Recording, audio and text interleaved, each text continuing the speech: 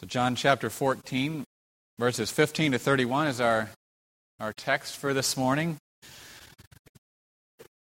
And we remember from last week that Jesus' words in this section, chapters 13 to 17, are all spoken in the light of the fact that he's going away. So he is going away. Certainly there is that farewell. They're spoken in the light of his going away, but the whole point of his going away is his presence with us. It's a wonderful thing. He goes away so that we can have a sweeter and more intimate fellowship and communion with him. He goes away so that we can know him better. And he ultimately goes away so that one day he might come and receive us to himself. And so the emphasis is not on goodbye or farewell, but on his presence with us now and his coming to take us again to be with him in the future. When the disciples see Jesus, not as they see him now or then, but when they see him in his resurrection power and glory, then they're going to understand what it means that Jesus is in the Father and the Father is in Jesus. Then they'll understand that. No, they're not going to comprehend it and be like, I can write out the formula for Jesus in the Father and the Father in Jesus. No, they're going to understand what that means. They're going to understand now that when they see Jesus, they see the Father. That's what they're going to understand. And so, as a direct result of that brand new seeing, once you see like that, you start asking for things that you couldn't have asked for before. You start asking things that you'd never have dared to ask for before, because it was impossible. You couldn't even ask God for these things before. Now you do, because something has happened. You see in Jesus the revelation of God, our Redeemer. And so specifically, the disciples are going to do greater works even than Jesus did during the days of his flesh. They're going to ask Jesus for those things. And Jesus promises that whatever they ask in his name, this he will do in and through them. That's fellowship. You see the nature of this fellowship that we have with Jesus? Because he himself says, I will do it, and you will do it. You will do greater works than I did while I was on earth, because I'm going to be at the Father's right hand doing those greater works in and through you. And so there's a fellowship that we enjoy with Jesus now that he's gone away. It's a fellowship we couldn't have with Jesus until he went away. It's such a different way.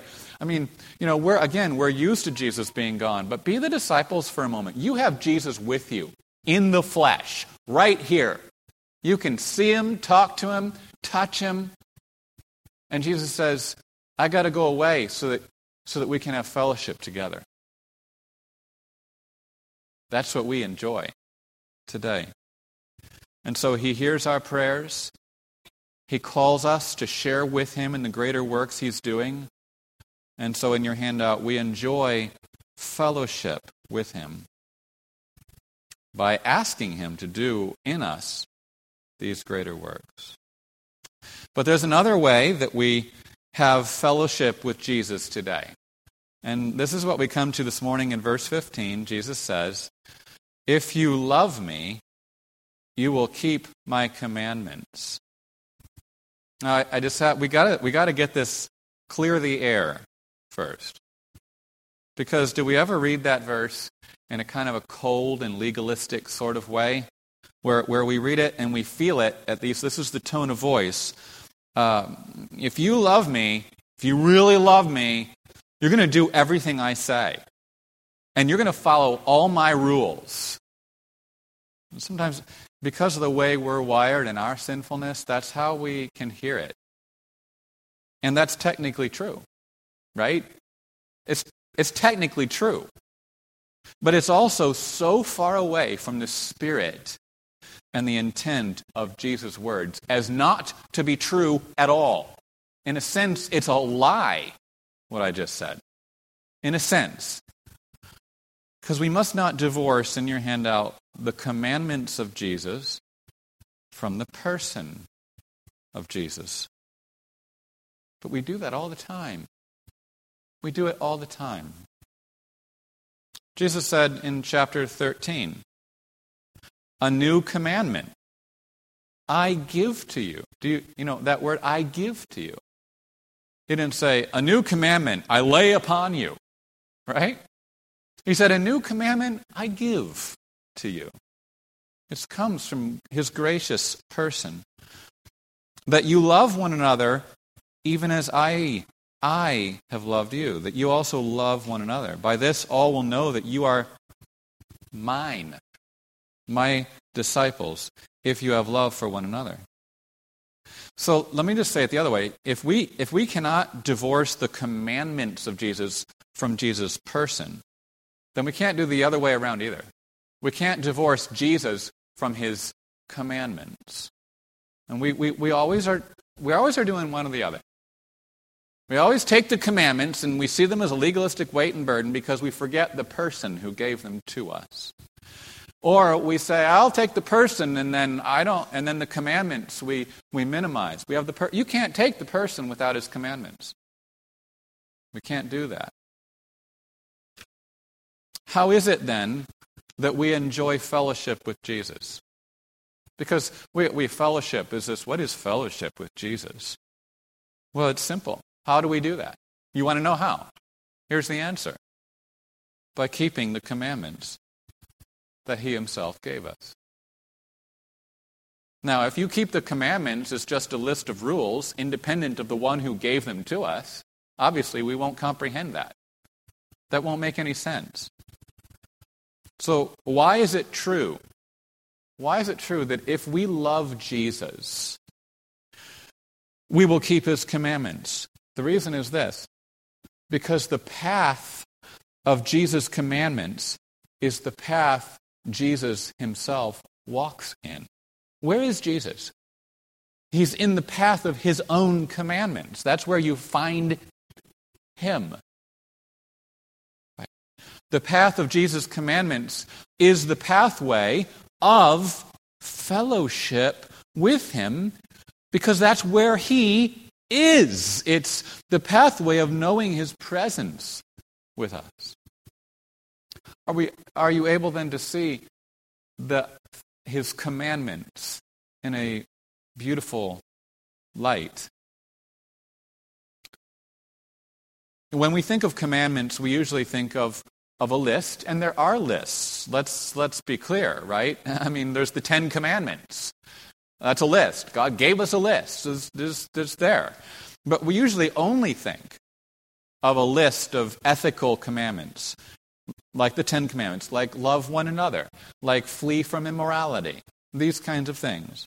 And that's not wrong, but here in John, there's another way to think of Jesus' commandments. So Jesus said in chapter 12, he who rejects me and does not receive my words has one who judges him. The word I spoke is what will judge him on the last day. For I did not speak from myself, but the Father himself who sent me has given me a commandment, what to say and what to speak. And I know that his commandment is eternal life. Now, if Jesus is speaking his commandment, then what is Jesus' commandment to us? Eternal life. Therefore, the things I speak just as the Father has told me. So, think about it like this. The commandment, singular. There's one commandment that Jesus has given us is the command to believe in him. And therefore to have life, eternal life in him. The commandment is believe. And in believing, come to have life eternal in me, Jesus says. That is his commandment to us. And then all of the commandments, plural, that Jesus has given us, they are all of them rooted in that single gospel commandment. They're rooted in his own saving and redeeming person. So if Jesus ever says to me, love, Timothy, love your brothers and sisters, flee from immorality, what do I hear in those commandments? I hear the way of fellowship with Jesus. I hear the way of communion with a person.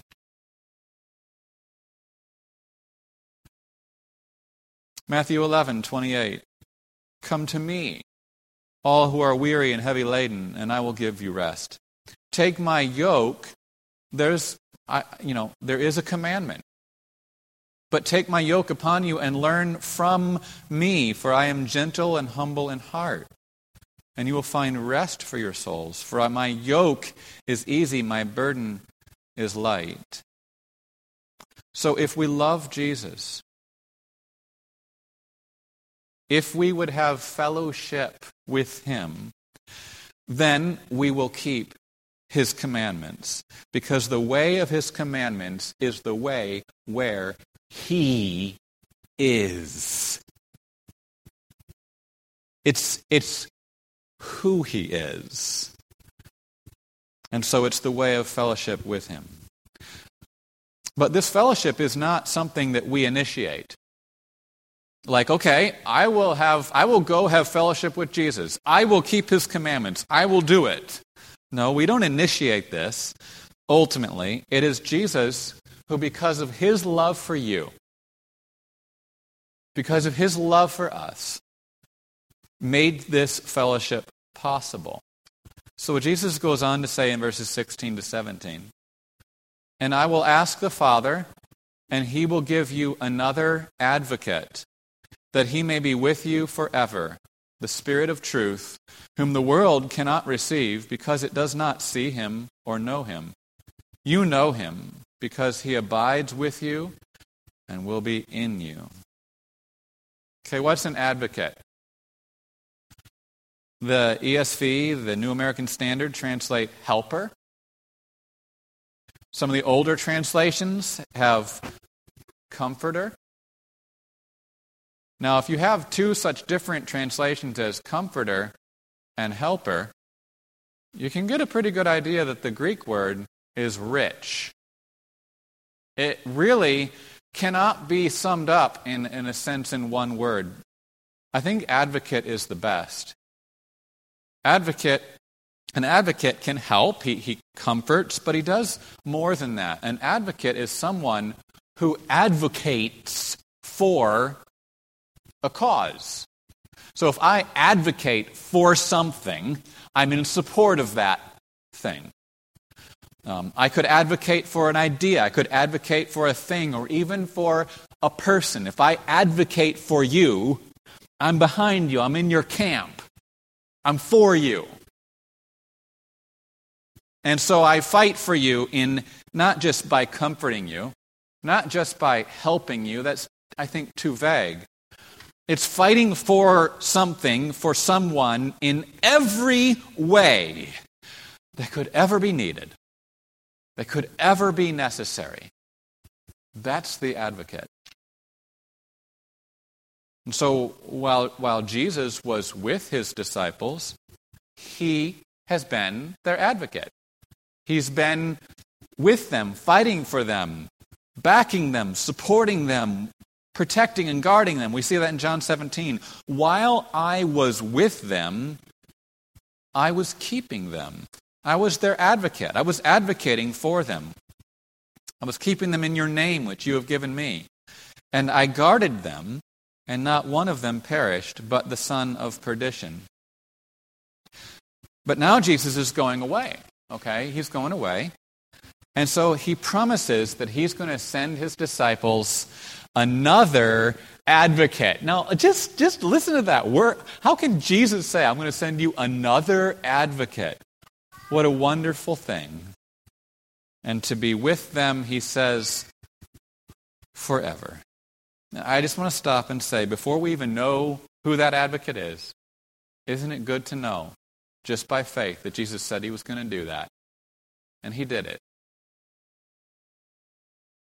But is this other advocate a replacement for Jesus?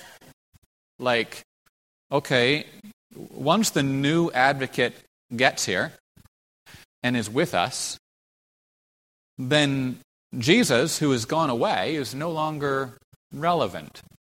Because we got an advocate now. The old advocate is gone, now we've got the new advocate. Is that what this is about? Notice how Jesus refers to the Holy Spirit as the Spirit of truth. Now later he'll say the Holy Spirit. There's a reason he says the Spirit of truth here. Just a few verses earlier, he said in verse 6, I am the truth. So the work of the Holy Spirit in advocating for you, I mean, that's why I love that word advocate, right? He's advocating for you. And that work of the Holy Spirit, the Spirit of truth, and advocating for you is wholly bound up with the person of our Lord and our Savior, Jesus Christ, who is the truth. Okay. So it's not like Jesus has disappeared from the scene. Far, far from it. The Holy Spirit, when he comes to you and to me, to be with us forever, will advocate for us, fight for us, be in our camp, right? By doing this, by bearing witness to Jesus in our hearts, by bearing witness to the truth that he is, and the truth that he has spoken, including what? His commandments. His commands. And so it's in this way that the Spirit of truth will support you and help you and instruct you and teach you and remind you and convict you and strengthen you and comfort you. All of those words and more could be used. And this is in this way that he will otherwise advocate for you in every way you could ever need. By always bearing witness in your heart to the risen Lord, to Jesus who is the truth, including to his commandments. And remember, it's by walking in the way of his commandments that we have fellowship with him. Yeah. So on the one hand, now let's consider this advocate. The Spirit has been spoken of before in John, but this is where we really get the Holy Spirit. This other advocate is personally distinct from Jesus and from the Father. Listen to the language of Jesus. I will ask the Father, and he will give you another advocate, that he may be with you forever. The Spirit of truth. On the other hand, we have this personal distinction, Father, Son, and Holy Spirit. But then notice the emphasis on seeing him and knowing him. Does that language sound familiar from here, right even here in chapter 14? The world does not see him or know him. You know him because he abides with you and will be in you. Now that should remind us of verses 7 and 9. If you have come to know me, you will know my Father also. From now on, you know him and have seen him. He who has seen me has seen the Father. Now I just want to ask you this question. Okay, when Jesus speaks of seeing and knowing the Spirit of truth, In the same way that he speaks of seeing and knowing the Father and seeing and knowing the Son, what does that tell us? He's speaking of one who is co-equal with the Father and with the Son, and therefore of the same undivided essence and being as the Father and the Son. One undivided God with personal distinctions, Father, Son, and Holy Spirit. Now that's not just fancy theology. That's not just to be fancy theology. This is what makes the Spirit's advocacy for you so unfailingly effective in your handout. It's because of who the Spirit is, God, that his advocacy for you never fails to be effective. Never fails. Let that fill you with hope, with confidence, peace. If to see and to know Jesus is to see and know the Father, what does it mean to see and know the Spirit of truth? Who, Jesus says, abides with us and is in us forever. Well, we see, if we put it all together, that it must be through this abiding, this indwelling of the Spirit of truth in us that we come to enjoy communion, fellowship with the triune God. Not just with the Son, not just with the Father, not just with the Spirit, but with the triune God, Father, Son, Holy Spirit. We see this in the fact that it's the Son who asks the Father to give the Spirit. It's the abiding, indwelling Spirit of truth who is communicating to us the presence of our risen Lord. Jesus went away, but he sent the Spirit to communicate his resurrected, powerful presence to us so that we might see him and so that we might know him. And in seeing and knowing him, so that we might see and know his Father. And so that we might enjoy fellowship with him by walking in the way, or as the psalmist we saw says this morning, by running in the way of his commandments. Because that's where he is. Fellowship. The Christian life is about fellowship. It is not just about what we do, but we see that the two are intimately bound up together. And I'll just say this, and if we don't already have some experiential knowledge of these things, if there's not a part of us that says, yes, I know what you're talking about, then there's no way for us to really get this. It's impossible. It's like this is a foreign language. But to the extent that we have experienced these things, and not perfectly, far from it, I mean, I've been reading this and longing for more. But to the extent that we do know what Jesus is talking about, we'll be enabled all the more, then, to enjoy true fellowship with the triune God. In and through the Holy Spirit, who abides with us and is in us forever.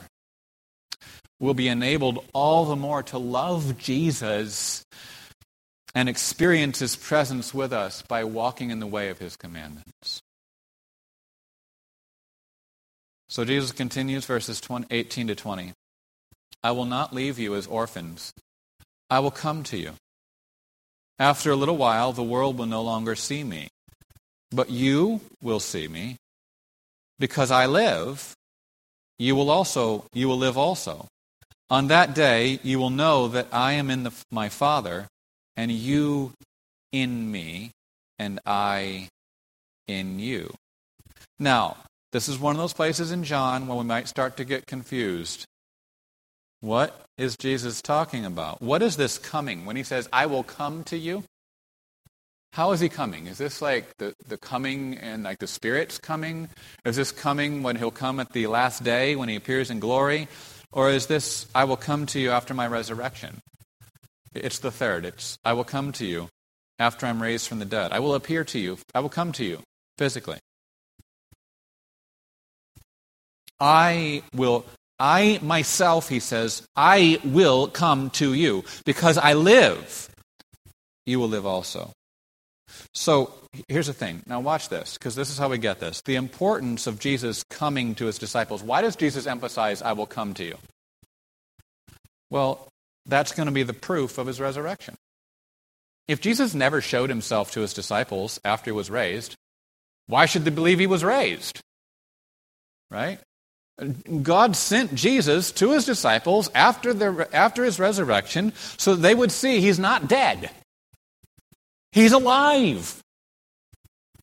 It's going to be the proof that not only that he lives then when he comes to them, but that's going to be the proof that he lives forevermore now at God's right hand. So Jesus appeared to them only a few times, but that was enough for them to know he's alive, and he's alive forevermore, and so that when he leaves them, he's still alive. He is even now at God's right hand. In other words, it's this.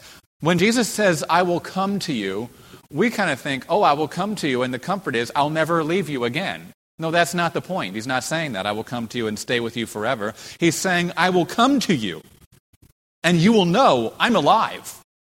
Forevermore, you will know that I'm not dead and that you are not left as orphans because I am not in the grave. Can you see there's a sense in which these words apply only to the original disciples and to a select few in the first century others? So in John 20, we see Jesus come to them using the same Greek word. While it was evening on that day, the first day of the week, and while the doors were shut where the disciples were for fear of the Jews, Jesus came and stood in their midst and said to them, Peace be with you. Peace. After 8 days, his disciples were again inside, and Thomas with them. Jesus came, the doors having been shut, and stood in their midst and said, Peace be with you. Jesus came to those original disciples, but he did not come to you. He did not come to you. He did not come to me. So we have to be careful, as we're about to see. When we read these chapters, everything has some application to us, but Jesus was not talking to you and me. Oftentimes he talked about us, and so in that sense talked to us, but he was specifically addressing that original group of his disciples. And there are some things he says to them that he could not say to you and me. Now, when we understand, then, that Jesus was not saying he would come to us, what does that mean? Does that mean that, well, then I guess I have been left as an orphan? Jesus didn't tell me he'd come to me. He didn't come to me. He came to them, so I am an orphan. Is that what that means? No. It's because Jesus came to those original disciples after his resurrection that we know today he has not left us as orphans. Because he came to them. Because he's alive. Because he conquered and triumphed over the grave, he is not dead. And so because he came to them, I know I am not left as an orphan. Because he came to those original disciples, we know today that he is now in his Father. And you know what that means now? It means that we are in him and he is in us. See the emphasis on fellowship again that we have with him even after he's gone away. And notice the way Jesus describes this fellowship. Now in verse 10, Jesus said, I am in the Father, and the Father is in me. Now Jesus, unbelievably, says, now it's not the same way, but he uses the same language. We are in him, and he is in us. Do you believe that? Do you believe what he said?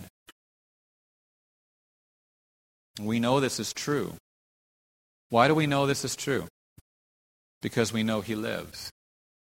That's why. And because he lives, we live also. So we must have fellowship with him. We know this is true because he lives, and because he lives, the Spirit of truth is with us forever. He abides with us and is in us. And lastly, we know this is true because believing these things, in other words, this is not just some mystic feeling that we have, not rooted in any truth. No, but because we believe these historic facts, therefore we've experienced. And we are invited to experience always more and more this fellowship, this communion with him. So Jesus continues in verse 21. He who has my commandments and keeps them is the one who loves me. And he who loves me will be loved by my Father, and I will love him and will disclose myself to him. You know, at some level you stop needing to unpack things and we just read and meditate and believe and thank him. Notice now, though, how Jesus all of a sudden has changed from the second person. He's been talking to his disciples, you. Now, all of a sudden, he changes to the third person, he. So he's casting a wider net now. He's casting a wider circle, and he's specifically including you. The one who has Jesus' commandments, do you have them? Not just the one who knows them, the one who has them and keeps them is the one who loves Jesus. Because that's where Jesus is. It's the way of fellowship with him. Which is why Jesus goes on to say, and he who loves me will be loved by my Father, and I will love him and will disclose myself to him. I thought of the words to the hymn we'll sing in a few minutes, Trust and Obey. When we walk with the Lord in the light of his word, what a glory he sheds on our way. While we do his good will, he abides with us still, and with all who will trust and obey. But we never can prove the delights of his love until all on the altar we lay. For the favor he shows and the joy he bestows are for them who will trust and obey. How does Jesus love us? Well, he loves us. We could answer that in different ways, but he answers it. He says, I will disclose myself to you. That's how he loves you, by disclosing himself to you. And how does Jesus disclose himself to us? How does he do that? He asks the Father to give us another advocate, the Spirit of truth, who abides with us and is in us. But don't think that the Father is sitting there, well, I really didn't want to give the Spirit. I really didn't want to send an advocate, but because you asked me, I will. No, the Father is not a reluctant or a neutral party in these things. The Father, too, Jesus says, loves us by giving to us the Spirit of truth for the sake of His Son. So Jesus loves us by asking the Father to give us the Spirit of truth. The Father loves us by giving to us this advocate for the sake of His Son. And we know that the Spirit loves us too, because He always advocates for us. How can you advocate for someone you don't love? And so in your handout, I just put the word truly. Jesus has not left us as orphans. We are loved by the Father, by the Son, and by the Holy Spirit. Judas, not Iscariot, said to Jesus, Lord, what then has happened that you are going to disclose yourself to us and not to the world? See, Judas is still thinking of Jesus showing Himself in power and glory and judgment at the last day. And so he's like, how are you going to do that and not show the whole world? And then he thinks something must have gone wrong. What's happened that you're going to show yourself to us and not to the world? Jesus answered and said to him, if anyone loves me, he will keep my word. Goes back to that again. So this disclosure Jesus is talking about is this disclosure of fellowship, of communion. And my Father will love him, and we will come to him and make our dwelling with him. He who does not love me does not keep my words. And the word which you hear is not mine, but the Father's who sent me. So Jesus isn't saying to Philip, Philip, you got it all wrong. I'm never going to show myself to the world like you're thinking. No, he will one day. But he's just trying to help Philip see that's not the kind of showing I'm talking about.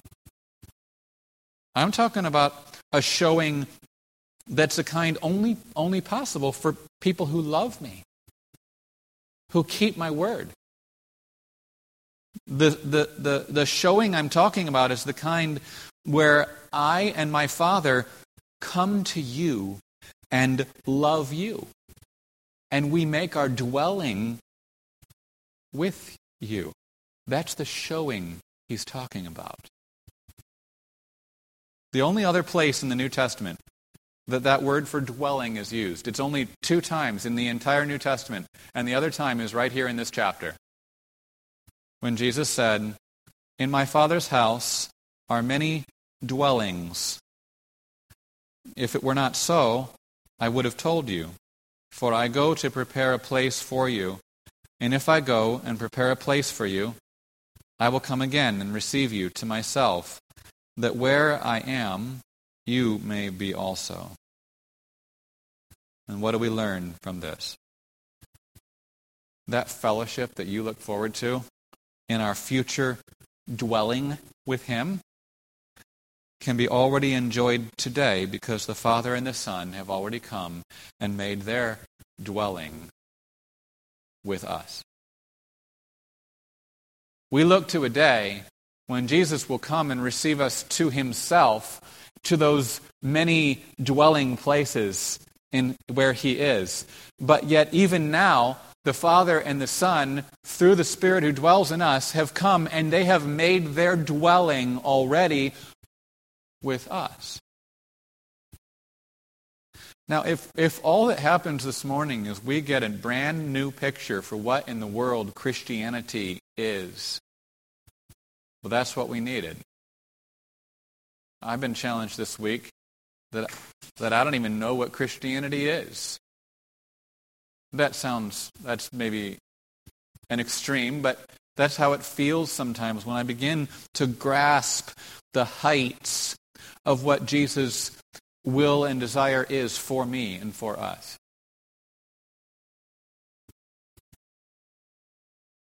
To keep Jesus' word and obey His commandments is not only to walk in the path of fellowship with Jesus, but to walk in the path of fellowship with the Father Because, as Jesus says, the word that he has spoken is not his, but the Father's who sent him.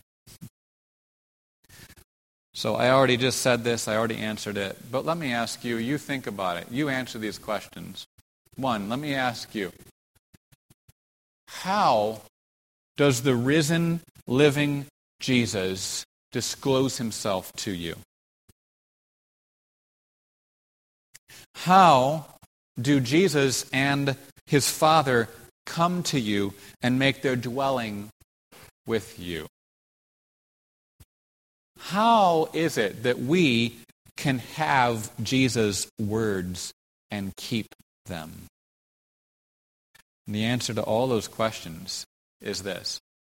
Jesus asked the Father, and the Father has given us another advocate, the Spirit of truth, who abides with us and is in us. Now Jesus switches again from the third person back to the second person. So when you're reading through these chapters, you want to watch for that. And you're like, okay, now he's talking more specifically to those original disciples. I want to be careful how I claim all of this for myself. We have to be careful how we do that.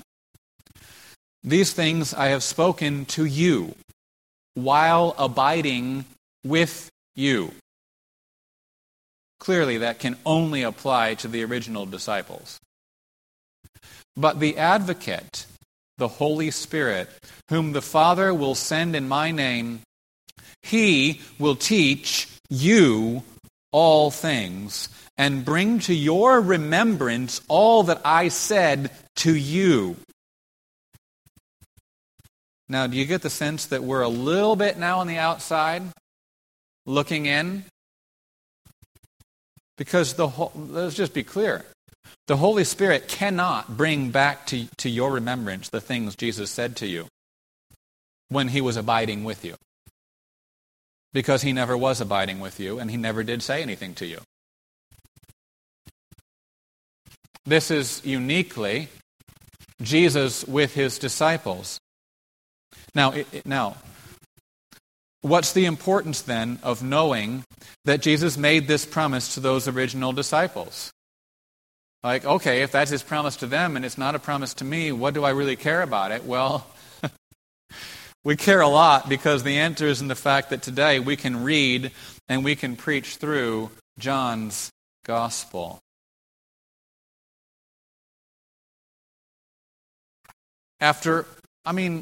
Think about it. Do these disciples, have they really kind of come across to us as being incredibly rocket scientist, smart people? I'm not in terms of grasping the things Jesus said and talked about. Oh my goodness, they're still asking him questions like, what's happened? What's gone wrong that you're going to show yourself to us and not to the world? They just don't get stuff. Date on the calendar, partly. But they were also just slow to learn, to see. How is it possible that one of these same disciples should be the author of this gospel? How is that even possible? And the answer is only because the Holy Spirit came and taught the disciples all things and brought back to their remembrance all the things when they were walking with Jesus that Jesus said to them when he was with them, and he gave them understanding. And we see the fruits of that work of the Spirit in the Gospel of John that we go through here today. Now, the Holy Spirit then performed that unique work for those original disciples, not just for their sake, but for the sake of all of us. Why? So that we too can know the things Jesus said, so that we too might have his commandments and keep them, so that we too might walk in fellowship with him. That's why we ought to read our Bibles. The advocate who brought to the original disciples, now here we go, because now here we apply this. That advocate who brought to the original disciples remembrance all that Jesus said to them when he was with them, He's the same advocate that Jesus said is in you and with you. What does that tell you about what he must be doing in and with us today? He's enabling us to understand the things we read, to walk in obedience to Jesus' word. Why? So we can have living fellowship with the triune God, Father, Son, and Holy Spirit. Now, often we come to the next verses and we quote the next verses because they're, in a sense, our favorites. But we cannot understand the full depth and beauty and meaning of the next verses unless we've worked through what we've worked through already this morning. So now we're ready, only now are we ready to understand these words. Peace I leave with you. My peace I give to you. The same Jesus who gives us commandments, right? Not as the world gives, do I give to you. Do not let your heart be troubled. You're troubled because I'm going away. Don't be troubled. Nor let it be fearful. You heard that I said to you, I go away, and I will come to you. I will live again after death. If you loved me, you would have rejoiced because I go to the Father, for the Father is greater than I. We're like, wait a minute, if I love you, I'm not happy if you go away. If I love you, I cling to you and keep you here with me. And Jesus says, no, if you loved me, you would rejoice I go away. Because here's the problem.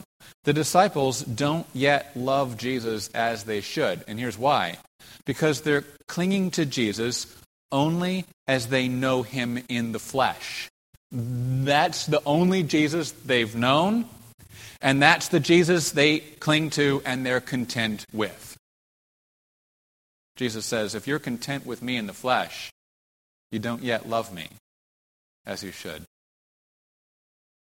We remember how Mary clung to Jesus when he was raised from the dead, not willing that he should ever be parted from her again.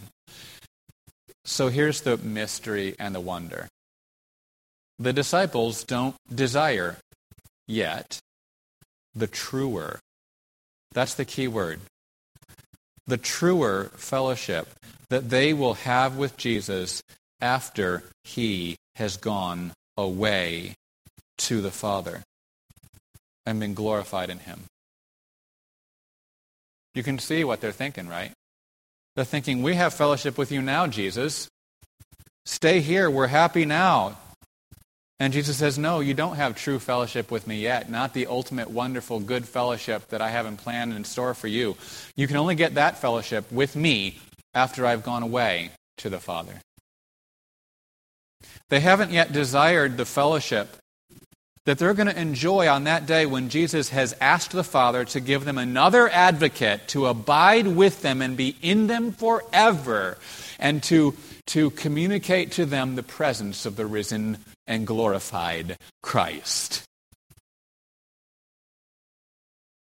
In your handout, they haven't yet desired the far more wonderful fellowship that they'll have with Jesus after he's gone to the Father. And they have come to know that they are in him and he is in them. But they will soon. Soon they will. And then when that happens, instead of grieving, what are they going to do? Who ever rejoiced that someone they loved went away? Well, the disciples did. And we do. And we rejoice that he's coming back. In going to the Father, Jesus opened the way. In going away, Jesus opened the way for the triune God himself. Father, I don't want now. You might say, "Oh, yeah, I know the persons of the Trinity." No, let's not be flippant with this, right? He opened the way for the triune God Himself, Father, Son, and Holy Spirit, to come and make His dwelling with us.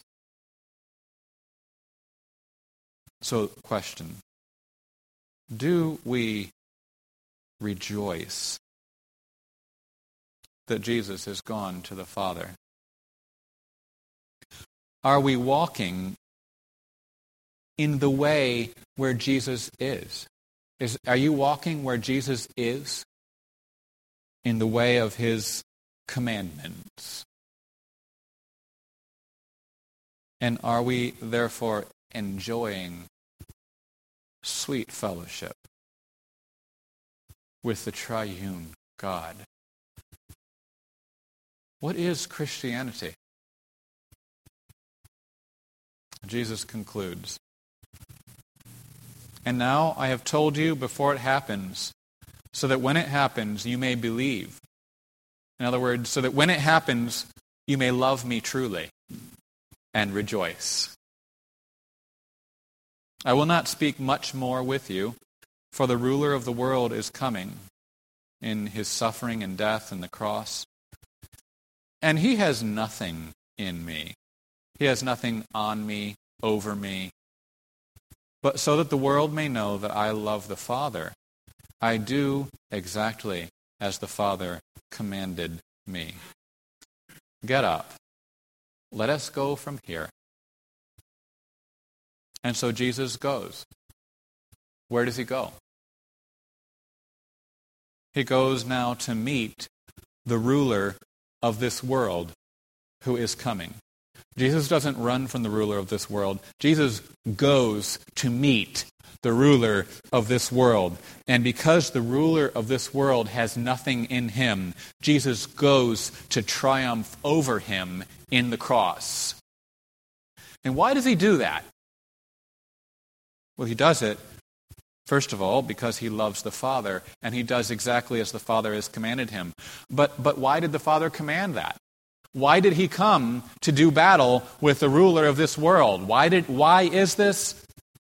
He does this because this is the Father's plan, to bring us all into fellowship with the triune God, Father, Son, and Holy Spirit, forever and ever and ever.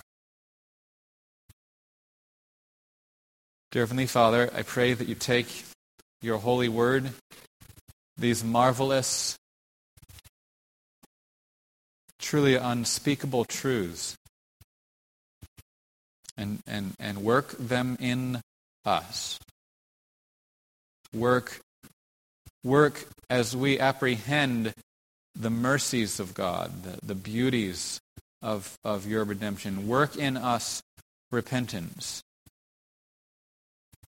Work in us enlarged hearts, as the psalmist says, that delight to run in the way of Your commandments, because that is the way of fellowship with You.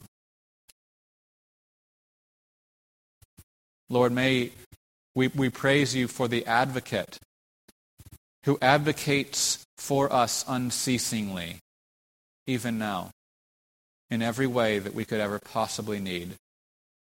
And thank You that this work of advocating for us is summed up at all times in witnessing to the risen Christ. Thank You for fellowship.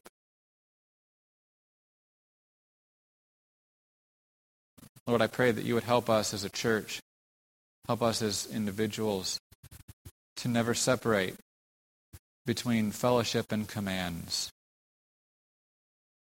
between the Christian life, which is a life at one level of duty, and yet a life of